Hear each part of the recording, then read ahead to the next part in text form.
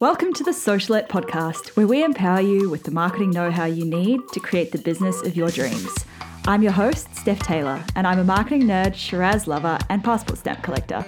Join me as I dive into all things small business marketing and deliver them to you in bite-sized, fluff-free lessons every Monday, Wednesday, and Friday. Let's get learning.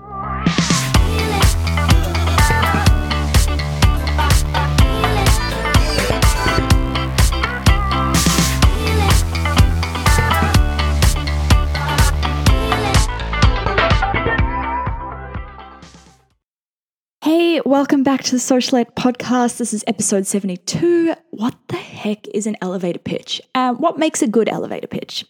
So, an elevator pitch is a quick little spiel that tells someone exactly what your business does. The reason it's called an elevator pitch is the idea that you should be able to tell them what you do in the time it takes the elevator to go up a few floors. Emphasis on a few floors here, not 30. You might think your business doesn't need one. What are the chances that you'll get stuck with an elevator with potential investors if you work from home all day, right? But there are so many circumstances in which it comes in handy. Think of when you're at a networking event and someone asks you what you do. You could and ah about it, or you could have your pre-prepared spiel ready to go with confidence. Or maybe you're pitching an idea for an article to the media. This would be a really great time to copy and paste your elevator pitch. Even if you don't ever leave the house, your elevator pitch is a great way to communicate what your business does on social media and online. Places like your Instagram bio, in Facebook groups, even on your website homepage. And you need to get crystal clear on it because there is nothing worse than asking someone what they do and getting a confusing answer in return. And then you have to stand there nodding and smiling as if you completely understand what they've just said. So yeah, it's pretty important, okay? I'll dive into the elements of a good elevator pitch shortly, but first, did you hear my massive announcement last episode?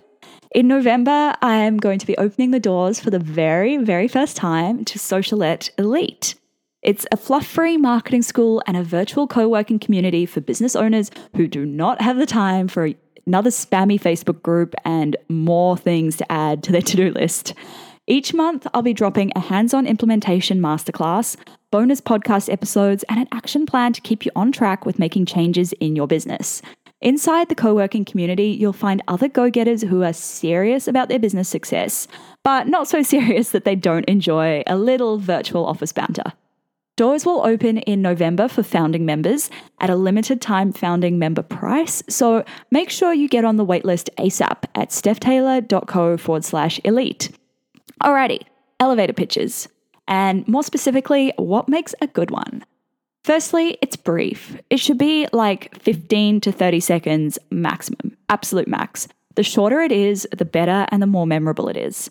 For example, my elevator pitch for Wildbloom is this. Wildbloom is a wellness marketing consultancy dedicated to helping genuinely good brands stand out in a saturated market. We empower soulful businesses to dream big, ignite conversations, and get sparks flying.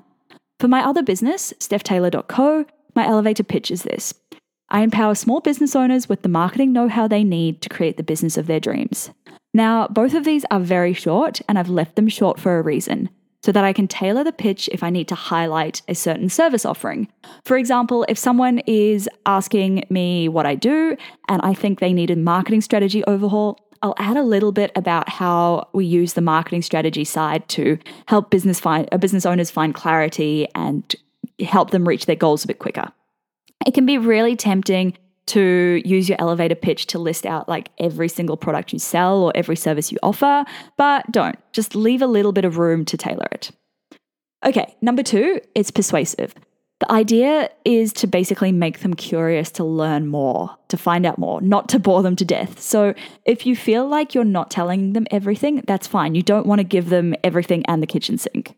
As long as it's convincing enough to get them asking you questions, you've done well. Third, it's delivered with confidence.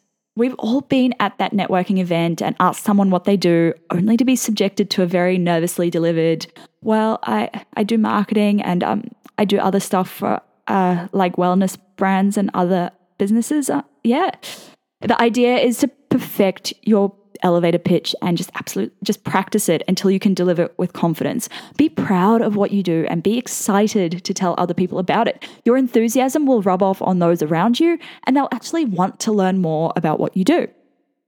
Practice, and then practice some more. Then get in front of real humans and practice it again. And don't be afraid to ask for feedback, but just don't take it to heart. Seriously, feedback is so vital to growing in business, in all areas of business, and we all have things we can improve on, so just learn to ask for it and receive it graciously. And that, my friends, is what makes a good elevator pitch.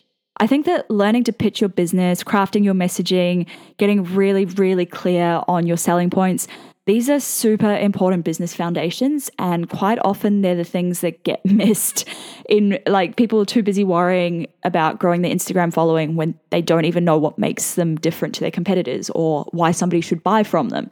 So it's really important to get clear on those foundations.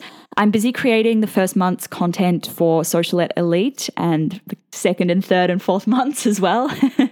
And so far, I'm thinking of making these foundations a really key focus because, again, it's something just so many people are missing. I'd love to get your opinion on this. So if you could please slide into my Instagram DMs at stephtaylor.co or at wearewildbloom and tell me, what would you like to see inside Socialette Elite? I'd love to know, like, what are you really struggling with in business? And please don't tell me you want to grow your followers. What are you really struggling? Why do you want to grow your followers? Like, are you struggling to communicate your message? Do you want to get more sales? Like, I'd love to know what I can help you with. Remember, hop along to stephtaylor.co/elite to get on the waitlist so you can lock in the founding member price for life. Yes, for life. And that's it for this episode. So if you haven't already subscribed, make sure you do so that you get every new episode released every Monday, Wednesday, and Friday delivered straight to your podcast app. If you haven't left a rating or a review yet in iTunes or Apple Podcasts, please, love it if you could do that. Thanks so much for listening. Catch you next time.